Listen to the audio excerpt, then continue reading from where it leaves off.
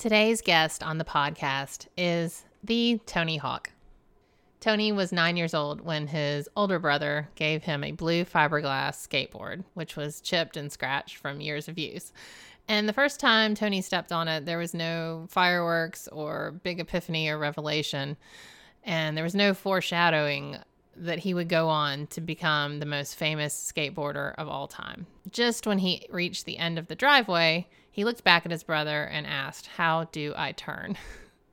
So Tony figured out how to turn around on the skateboard and do much more. At age 14, he turned pro, and by the age of 16, he was regarded as the best competitive skateboarder in the world. By the time he was 25, he'd competed in over 100 professional contests, winning 73 of them. And he was crowned the vertical skate champion for 12 years in a row, also known as vert skating, I learned. Tony is not only the world's greatest skateboarder, but he's an entrepreneur, a dad, and an overall really nice guy. I am completely honored that he said yes to this podcast and took the time to educate this audience on skateboarding. A lot of us don't have any background with it, and I know I didn't. So I learned a lot about skateboarding, but I also had some really great epiphanies regarding mental toughness and pushing boundaries, and just a great conversation with Tony. So I hope you all enjoy this episode with the Tony Hawk. Welcome to the Same 24 Hours podcast with Meredith Atwood. We all have the same 24 hours each day, and it's what we do with those hours that makes all the difference between our health, happiness, and success.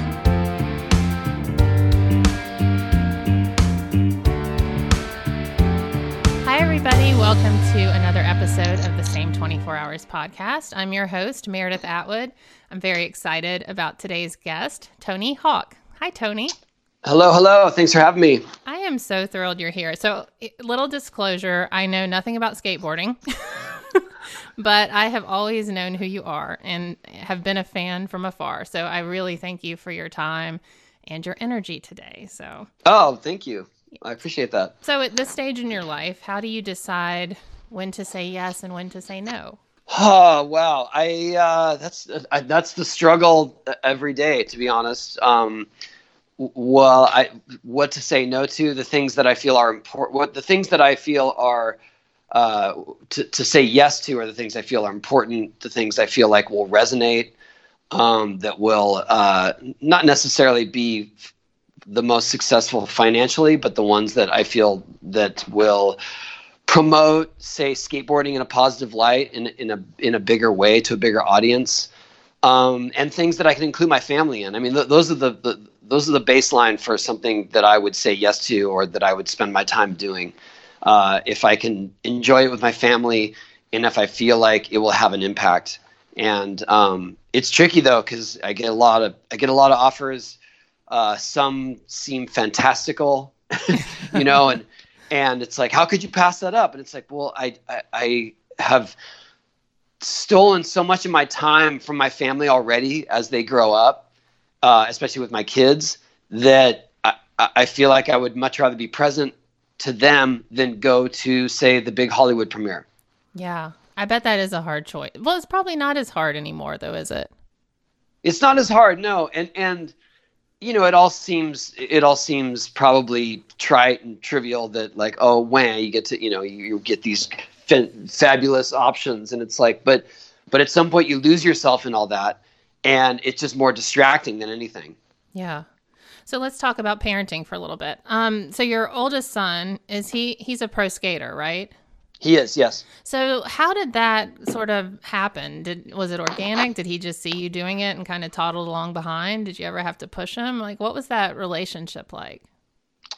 Well, in the beginning, it was more by necessity, because I wasn't making very much money.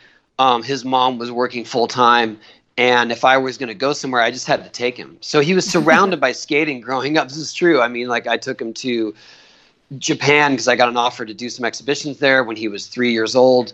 And I had to make a deal with him. When I'm skating, you have to be quiet for that hour and play with your toys, and then I'm yours the rest of the day.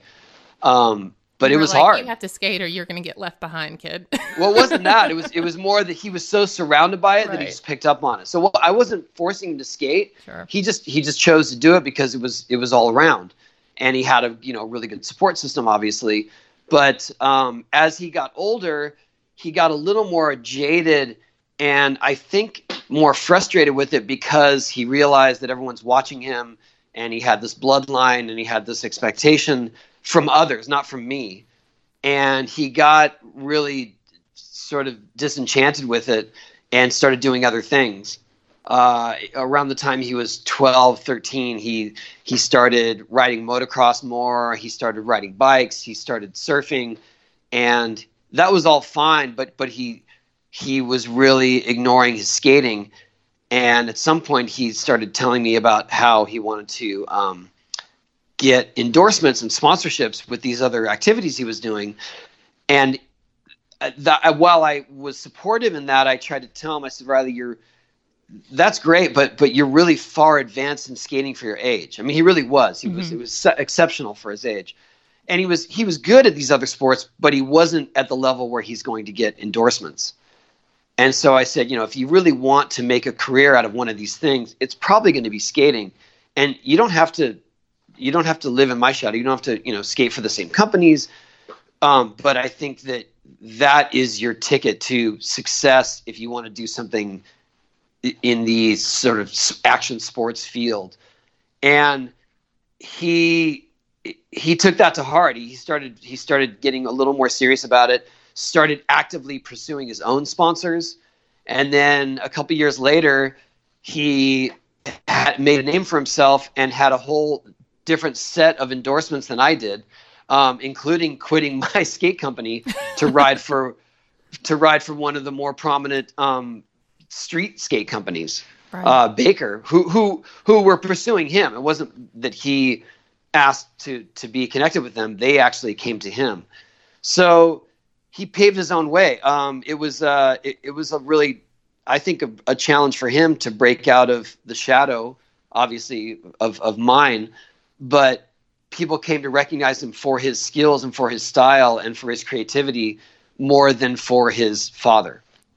That's really awesome. I think it's interesting, though, because I have a daughter. She's 9, and she's sort of starting to do CrossFit and weightlifting, and I was a weightlifter. And so I've noticed even at age 9, when I can give her advice, help her just a little bit, even with, technique or whatever, I'm sort of getting the, oh my God, Mom, stop, So I think it's really interesting that, and great that your son kind of took your advice to heart versus the eye roll. I don't know how to overcome that.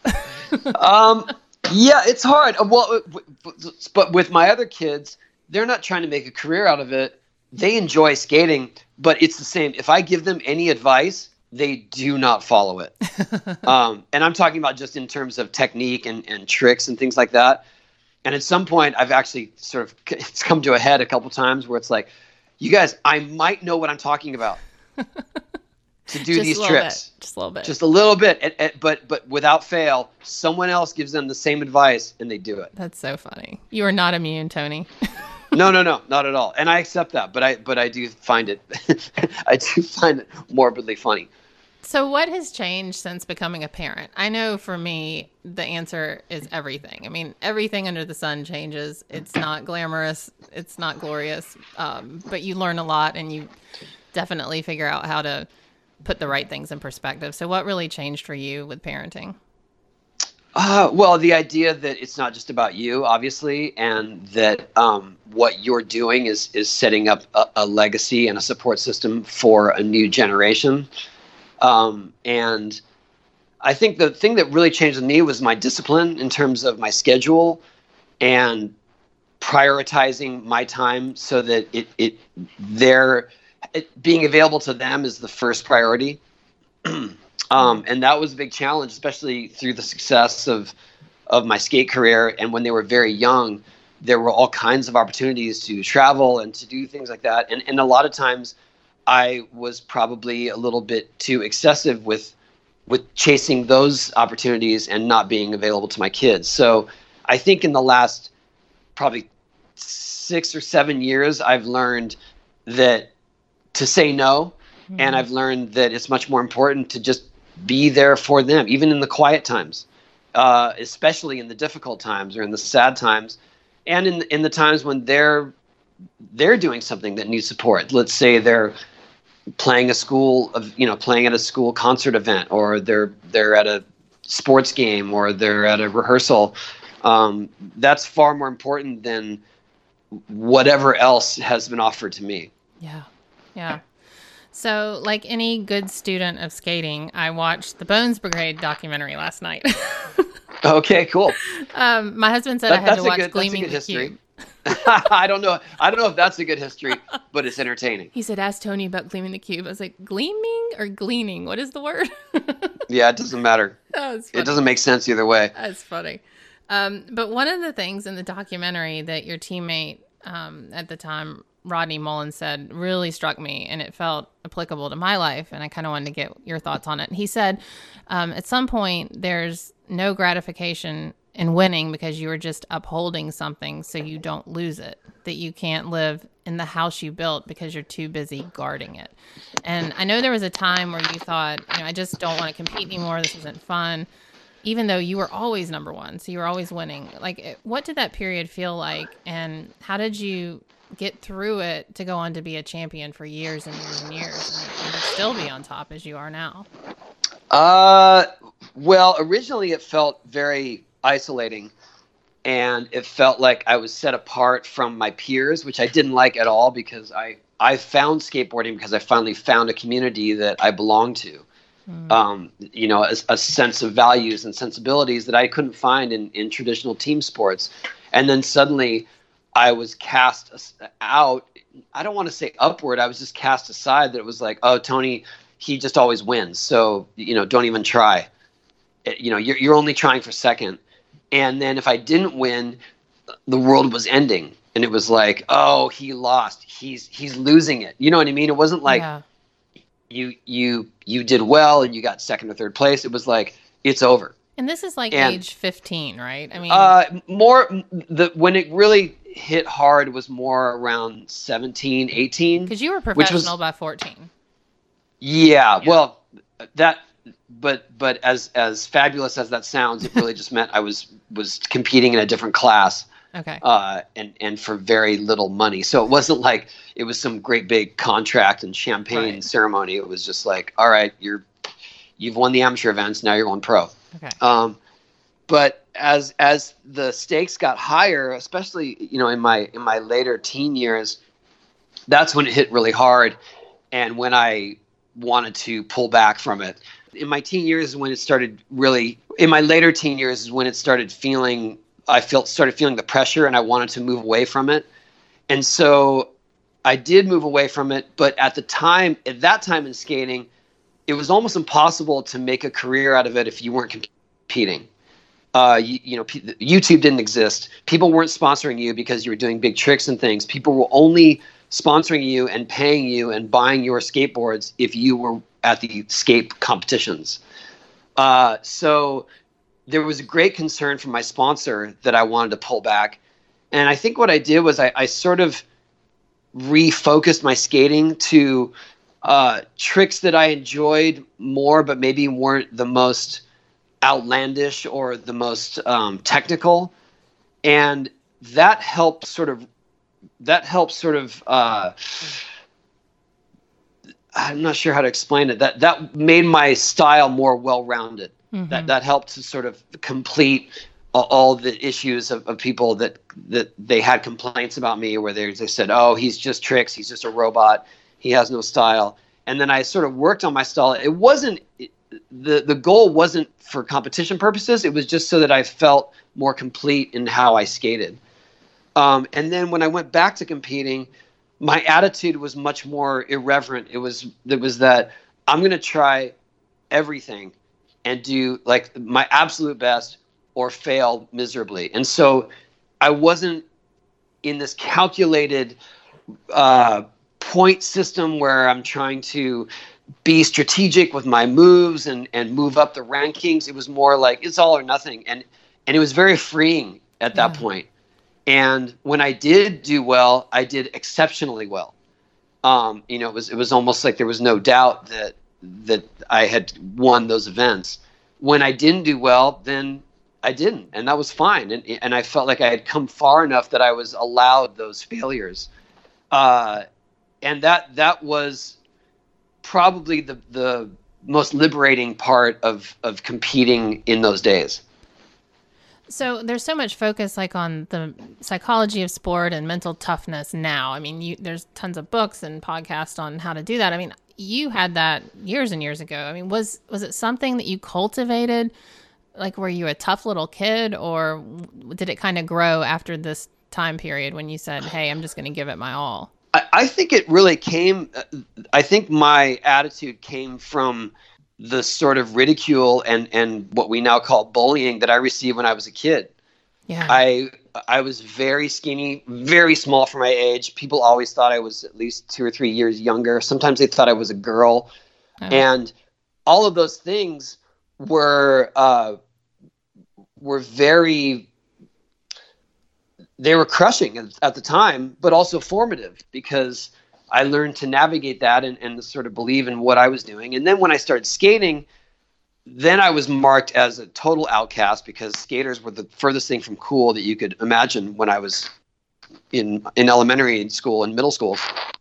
I used to have to hide my skateboard. Really? It was like a trombone of our day.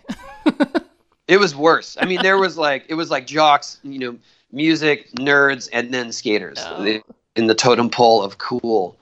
So I learned to sort of navigate that. And then when I got into skating, my style of skating was very, I don't want to say, it was considered avant-garde or almost like circus tricks. Yeah. So I was ridiculed. So I found, it's like I found my tribe in skateboarding, and then I was already marked an outcast for that. And then I was an outcast within that outcast activity because of my style. So I was very in tune like, I can't win, man. I can't win. But at the same time, I did find enough support. I found a few friends that were interested in that type of skating, and we connected, and that was our support system. So I found a few friends that were like my age, and they were skating, and they were into learning the new tricks as well. And it was like, that's all I needed. I just needed that little bit of support to believe in what I was doing. Yeah, I mentioned last night to my husband after I watched that documentary that you were, quote unquote, disliked by some of your contemporaries during the early days. And I thought he was going to like pick up a sword and fight for you, Tony. I was like, no, it was in the documentary. And he was literally shocked. And he was like, that makes me so sad, Mary. You've got to just please tell him that Tony was so important to me and my friends. And I was like, okay, man, I'll tell him. So there you go. There's the message that I had to pass on. Thank you. No, but you know what it was? I think it was once I started believing in what I was doing, that it did have some value. That's when my skating really took off in terms of creativity and progression, and finding my strength. Like I said, I was a late bloomer, so it wasn't until I was 17 or 18 where I really started getting tall and getting strength. And then suddenly I was doing these tricks way above everyone's heads, and that's kind of when I shut down the haters. Yeah. Christian, is it Hosoi? He said in that documentary that you drove him crazy because while he quote unquote had the style, you had, all the, I guess, tricks, but he had to keep going higher and higher and like literally vertically, because you just would come out with 3 new tricks out of nowhere. Yeah. And that, I think that's what gave me the confidence to keep going and to not listen to all that noise. And to be honest, it was very much a blessing, because as things progressed later and obviously things got way bigger than I ever imagined with our video games and with licensing and things like that, then I experienced a second wave of so-called haters with all that mainstream success, because it was like, oh, Tony Hawk's, he's a sellout. He's fabricated. This is all by design. And it was like, well, no, I've been doing this much longer than you imagined. and I didn't, and had I had these opportunities when I was younger, I would have taken them. It wasn't like suddenly I was shifting my values to be sponsored by big companies. If McDonald's had offered me a sponsorship at age 15, I would have taken it in a heartbeat. Right. But those offers were not coming in. And so then I sort of survived that wave of haters and stood my ground and kept skating and eventually got recognized as just for my actual skills. And then the third wave of that was social media. So oh gosh, I was so ready for all of this based on what I considered we call it getting picked on as a kid, right? But it's now we know it's bullying. But that did prepare me for all these other elements. And the same with social media. It's just like, there's just so much noise. People used to say these terrible things to my face. Right. So which one is worse? Like that's the question I had is it better to have it, in your face or some coward behind a computer? Well, it's a lot more devastating when you hear it face to face, but at the same time, you can stand up for yourself right there and then in the moment. So what do you do? Do you what is your social media method of handling? Do you ignore? Do you delete? I have some people that want to. Oh, I don't engage in the ridiculous back and forth because you're never going to win, and all you're doing is giving them the attention they're craving. Right. So very much it's ignored. The only time I ever intervene is if something comes up with my family. Mm-hmm. Or if someone targets my kids or my wife, then either I'm going to delete it or if it's if it's vile or if it's violent, then I would report it. But that's rare. That's very rare. Well, let's talk a little bit about pushing boundaries. I mean, skating in general from a sport and a starting point is pushing boundaries. But what did pushing boundaries mean to you then? And how has that kind of evolved to what does it mean to you now? Well, pushing boundaries when I was younger just meant breaking new ground of doing new tricks. And that entailed figuring out new ways to maneuver the skateboard or to maneuver my body or combining existing tricks. And at some point it was very much that I could be learning tricks nonstop because I was just combining existing tricks together and sort of making it all up and making up names as I went along. And the whole skateboarding was just an empty canvas when I got into it. And it was the Wild West in terms of who invents what, who gets credit for it. And I was borrowing techniques and I was definitely connecting with guys like Rodney Mullen to figure out what his tricks are that he's doing on the ground and how we could do that in the air. And he was taking some of my tricks and doing them on the ground. And it was a blast. It was just this really creative process. Nowadays, pushing boundaries to me means more breaking the stigmas that are associated with skating and pushing boundaries in terms of literal boundaries and borders and bringing awareness to skating in very unlikely places. And by that, I mean, the Olympics are coming. I think skateboarding is going to be shown to a whole new audience, a very international audience.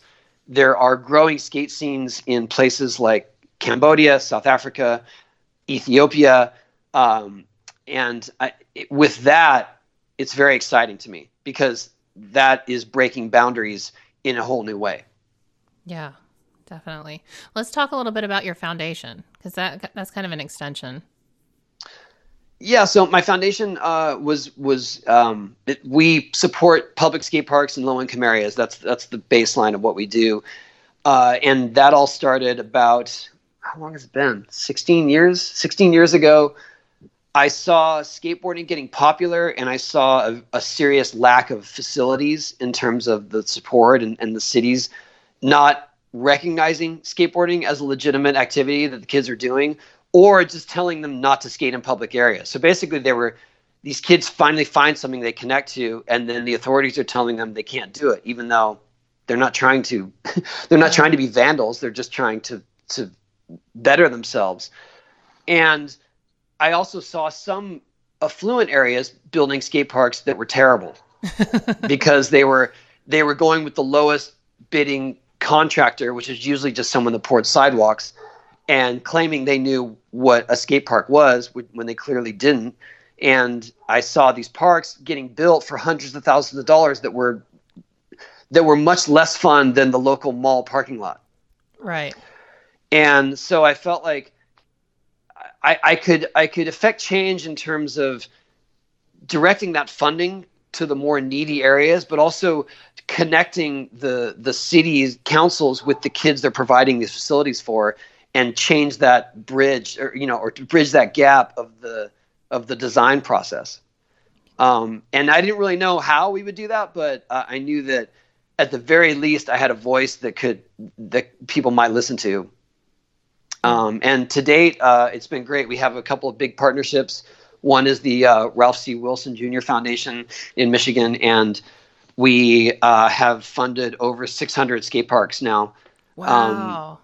Across the U.S. and some. We also have an extension with Skateistan, so our international outreach is through their projects in Cambodia and South Africa, and soon Jordan. We're going to actually help them build a facility there. Very cool. Very cool. So, you're very big into philanthropy and just being in the public spotlight. I mean, you do a lot of good. And I think it's really interesting that you hear about people in the public eye and celebrities, they do really good things. And then you hear people complain, oh my gosh, the gift tax, or you gave me a house, but now I have to pay real estate tax on it. How do you handle being generous and helping people, and then that kind of negativity? I always find that so fascinating. People will always be cynical. Doesn't matter what you do, and especially with what we do. I guess the silver lining of what we do is that we literally have concrete proof of our work. Yeah, it's not some sort of ethereal research that we're doing. We're providing these facilities. You can go and see them in action. But at the same time, it's always like, well, why don't you build one in this town? We don't have a skate park. And our model is that which we are trying to empower the communities that are already trying to help themselves. So I think what we've learned is our resources are just as effective as our grants. So we provide you step by step on how to get a skate park built in your area, petitioning the city, holding fundraisers, design, involving the community, finding location. All of those things are just as important as providing the finances for it. And so I think that's the thing that it's hard for the outsider to understand. Someone in a very small town or in an inner city, and they say, why don't you give us a skate park? It's like, well, why don't you try to get one going on your own, and we'll give you the resources to help you. Right.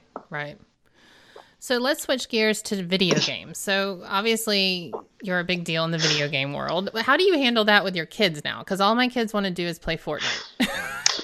Yeah. Do you feel do you have any hard tug of your parent side and your video game? How does that work?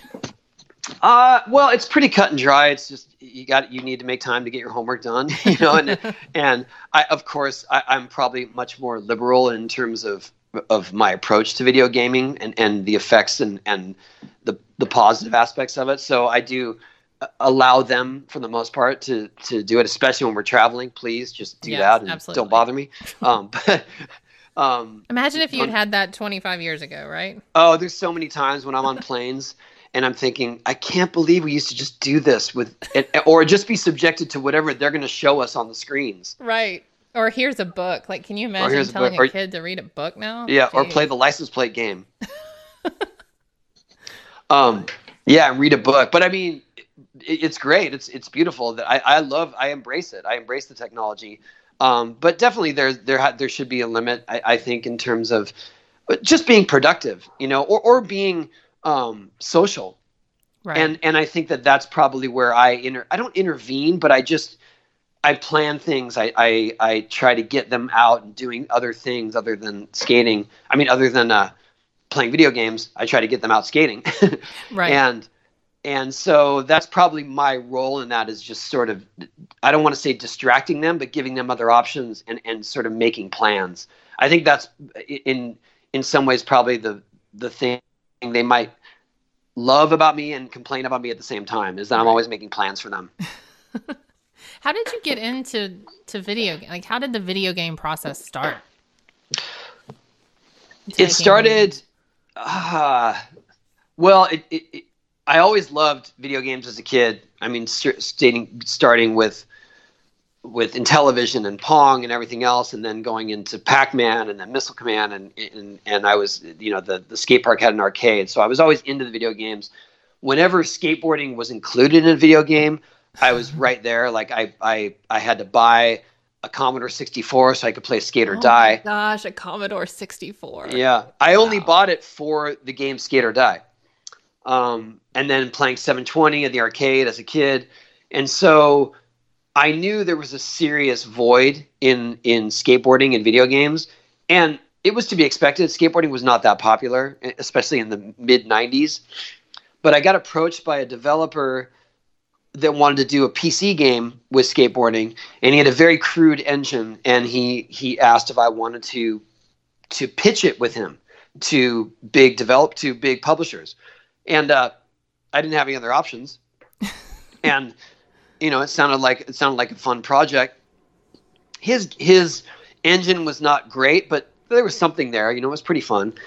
And he and I went to a bunch of different publishers and console manufacturers, including Nintendo and Midway and other ones. And we just were met with so much pushback that it was really frustrating. They basically said, look, skateboarding is unpopular. Why would a skateboarding video game be popular? Just home video games are not huge at the moment anyway. So it was all very discouraging, and he basically gave up. But because I had gone to all these meetings with him, the seed was planted in the video game world that I wanted to be involved in the game, which was probably the best part about all those failed meetings. Right. And not long after, I got a call from Take-Two, which is the company Rockstar Games now, which does Grand Theft Auto. And I got a call from Activision almost at the exact same time. And they both said, hey, we want to do a video game. And I checked out both of what they were doing. And when I went to Activision, it was clear that their game was much more intuitive and much more user-friendly for someone that doesn't skate. And I basically signed on immediately when I saw what they had developed already. And they told me, they said, look, we're doing a game with or without you, but we'd love to have your help on it. And what they had created at that moment was based on a game. The engine they used was based on a game that they had made called Apocalypse with Bruce Willis. Mm-hmm. Bruce Willis was actually a featured character, which didn't do very well, which was a total failure for them. But the engine lent itself perfectly to skating and the motion of skating. And so the first game I ever played was Bruce Willis on a skateboard with a gun strapped to his back, doing kickflips in the desert. Oh, that's funny. And I knew right then that this was it. This was the right design, the right timing, the right team, and off we went. Was this Bruce Willis with hair or without hair? I don't remember, actually. I feel like he never has hair. I know. Yeah. I feel like that too. When I see him with hair, I'm like, what are you doing with that hair? Doesn't belong. But there is actually I think it's in our first or second game, in the mall level. If you break through into the sort of attic of the mall, there are all these stacks of Apocalypse games with cobwebs on them. Oh, that's funny. It's a little Easter egg in one of our games. Oh, that's awesome. So how many games are there? And then you've got one coming out, right? Yeah. I honestly, with all the different versions and different mobile games and things like that, it's hard to keep track of how many games were released. But the main titles, we had about 12 that were the ones people would really know. and I no longer work with Activision, so there's no more Tony Hawk's Pro Skater that will be happening. But I am working with a developer on a mobile game, Maple Media, and we are going to release Tony Hawk's Skate Jam for phones, for mobile, this year, actually.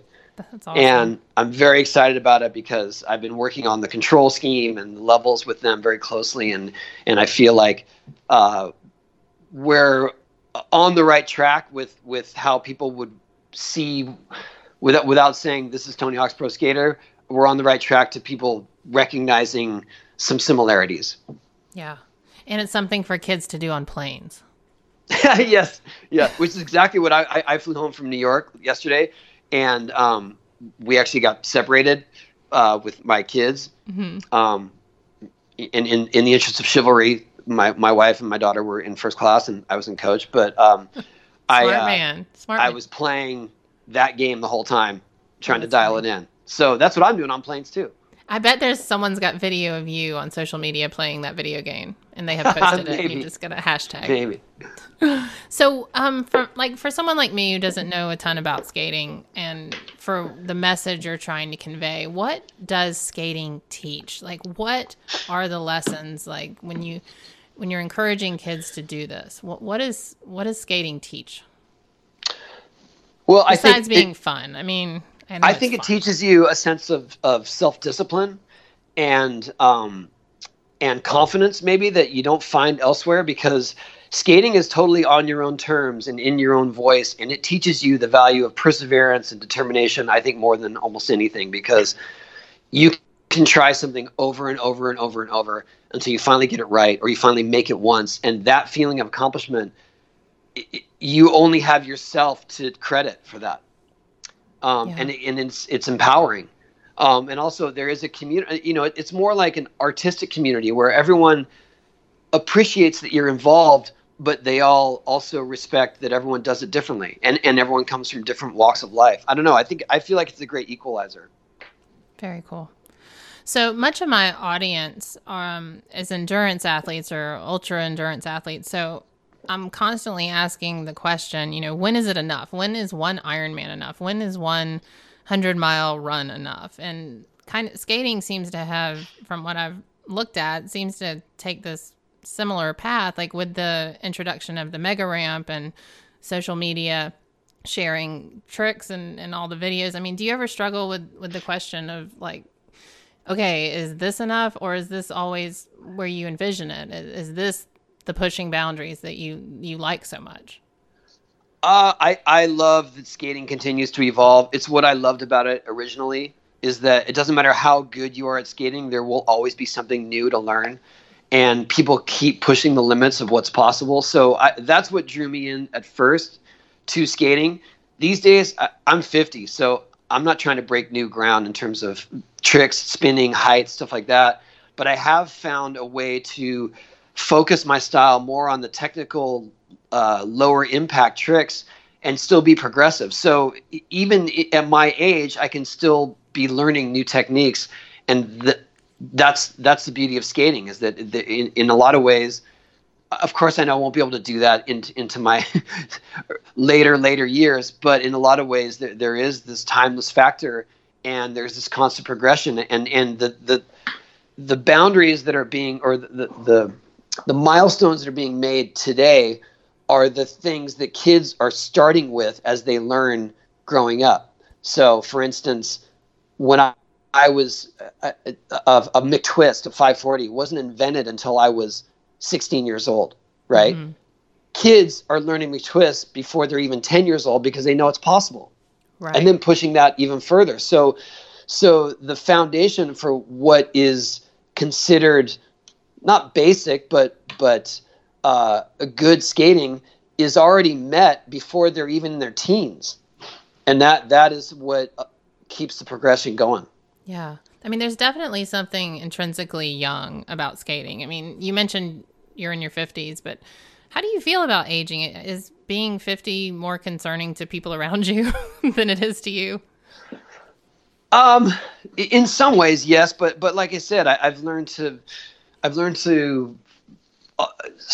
tweak my style so that I'm not risking my life all the time, and doing things that I enjoy, and still being creative. I mean, if you look at, say, some of my most recent videos, I'm still doing new tricks. I'm just not doing them 10 feet out of the ramp, or doing them on the mega ramps and things like that.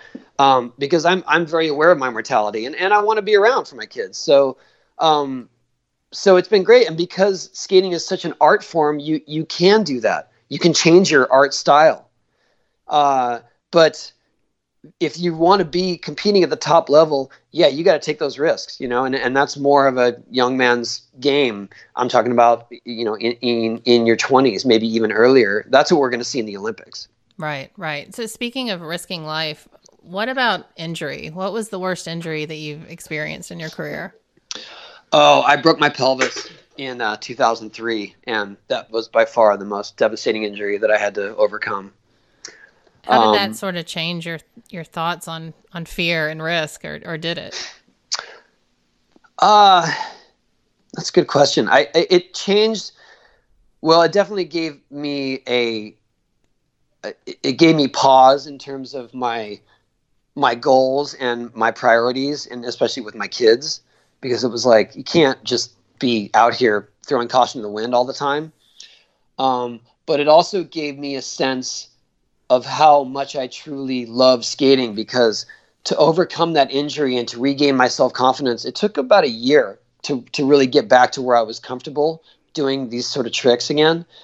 And I obviously was not doing it because of money or fame or anything. I was just doing it because I loved it. And I guess it had that resolve with how much passion I have for skating, in order to relearn how to skate, with this, to overcome this injury. But definitely it gave me a sense that I gotta rethink my style of skating and my priorities. Yeah. So you've been quoted as, and I don't know if this is true or false, this is the Google talking, but it's that landing the 900 was the best day of your life. But knowing what I know about you now from following you, I don't know if that's true or not. I tend to think it's not. Well, that's what I was, in the hype of that moment, that's what I said. And it probably felt like that just because I had been trying it for almost 10 years of my life prior to that moment. So what is the 900? Let's explain to non-skaters. It's basically a 2.5 somersault in the air, going up one side of the ramp, spinning around 2.5 times, and then coming back down the same side of the ramp. Totally easy. 900 refers to the degrees of rotation. And it was something that I learned 720s in 1985. And I had tried 900s a few years later. So I had been trying 900s for about 10 years of my life. So when I was quoted in saying that was the best time of my life, it felt like that because it was something that I had been trying for so long. And obviously there are things that are much more important to me in my life in terms of my children, my family.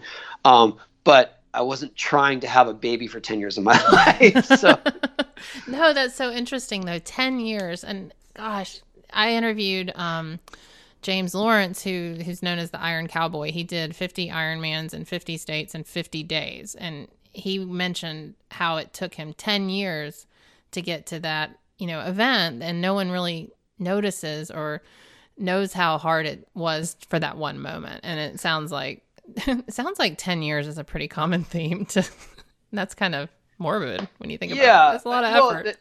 And I obviously that's not in the heat of the moment. I might have exaggerated, but definitely it felt to me like a culmination of all my competing years. And also right. I was already considering dropping out of competition after that year because I had been doing it for 20 years of my life.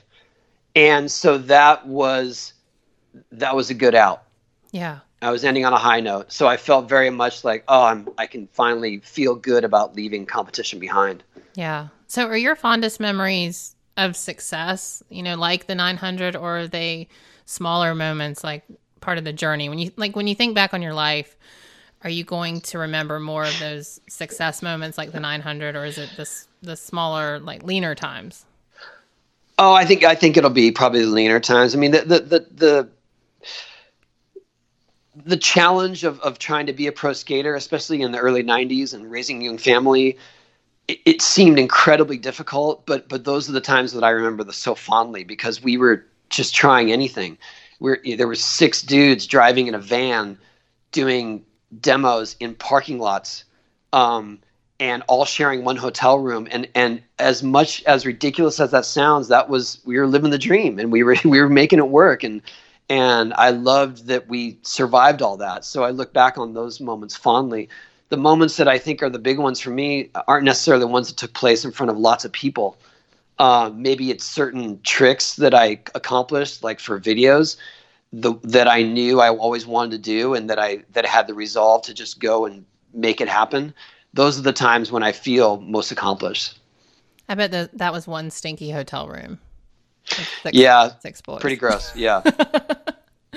So there's a lot of stuff on the internet, like letters to your 20-year-old self. What would you tell your 20-year-old self if you could go back? Just stay the course. You will not believe the ride you're in for. And if I had any advice, I would say don't try to do a loop ramp for a TV show in a monkey suit. That would be the one. Got hurt? That's when I got hurt. Yeah. You were in a monkey suit. Yeah. But unfortunately, that wasn't what caused it, but it didn't help the whole scenario. Well, it probably threw you off balance, right? No. It was more because the ramp we were skating, the loop, the full loop ramp, the one I'm talking about, is like a Hot Wheels ramp. Oh. And it was something that I have one that we were on tour with, and we were doing it every night for this show, for the Boom Boom Huck Jam. And then when we got offered we were doing the Jackass spinoff called Wild Boys. They wanted us to. They had a chimpanzee that was skating with us. Oh my goodness! So we were dressed up as monkeys skating with the chimpanzee, and then the ramp we were skating, this guy actually has a loop connected to it, but his was all weathered and worn and slow. And I was using the same timing as my ramp that was very much a fast ramp. And so my timing was so off that I ended up coming off the wall and just falling to the ground. And that's why I fell, because it was because his ramp was just too slow. I think it might have been the monkey. I like the real monkey. I don't know. What was that like? That feels very disconcerting to me. It was fun. Well, we were just skating with him on a different ramp, but it was fun skating with him. He did not want you to go ahead of him, though. He was very upset if you went faster than him. Well, why didn't the monkey fall on the loop ramp? Oh, we didn't put him on the loop ramp. Oh, you should have. No. That's funny. Okay, so I was listening to the Making Oprah podcast, and I will tie this together. But one of her producers said that people will come up to the producer and say, "Look, I want to be the next Oprah. What do I have to do?" And the producer is constantly telling people, "Look, there'll never be another Oprah. The time and the circumstance and the person are such that there'll only be one Oprah." And you, Tony Hawk, are one in a million. I mean, there's not going to be another Tony Hawk. No one's going to come up and just say, "I want to be Tony," and there they are. But how much of you in your success do you attribute to grit and hustle and hard work, and how much is luck, how much is timing, and how much is just, I don't know, insanity? Well, I would hope that I could credit it to more perseverance and determination, because I was doing all this stuff to no accolades for a long time. I was learning all these tricks and really risking myself and my body for the sake of progression to very little recognition. So, and I think that the luck of the timing was that I never quit. So when skating was semi big in the 80s, I was riding high on this wave of success that I thought was never going to end. And as it crashed down in the early 90s, I never quit skating. I kept trying to learn these tricks because I enjoyed it too much. I wasn't thinking that, this is going to come back around and I'm going to be riding high again. But then as it came back around, probably the luck of the timing was that I got involved in doing a video game. We started working on in 1997. And then in 1999, when skating was huge on TV at X Games, and that's when I made my 900. Our video game was released that same year. I mean, that was the perfect storm of PR for the most part, and promotion for the game. And that was my sort of exit from competing. So in that sense, I was very lucky, but I feel like I was working on this all along, and had those opportunities come earlier, I would have grabbed them. Yeah. So one more question.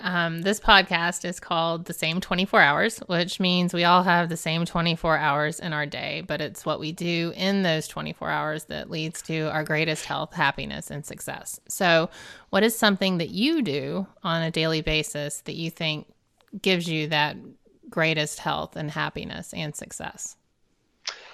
I would have to say staying grounded in that, waking up early with our kids, getting them off to school, and having that sense of normalcy in a life that is fantastical and crazy at times. That is what gives me probably the most pride, and I feel like I'm connecting with our kids in a way that is important, and not just leaving it to nannies or whatever it is that people expect of me.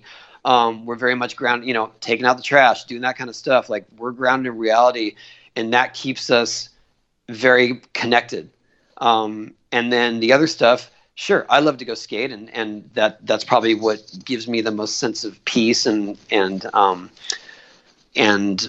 value in terms of my career. But it's definitely doing the normal stuff with our kids that I could never underestimate. Well, Tony, I will let you go. Thank you so much for your time. My husband's going to geek out completely, but you snooze, you lose, man. Okay, cool. Well, have a good one. I appreciate it. All right. Thank you very much. For those of you who are enjoying the podcast, I would be eternally grateful if you would subscribe and rate the podcast on iTunes. Episode 88 is this one, and this is the first time I believe I've asked. So if you're still along for the ride, I would really appreciate a subscription and a rating. It does help me out. So thanks a lot, you guys.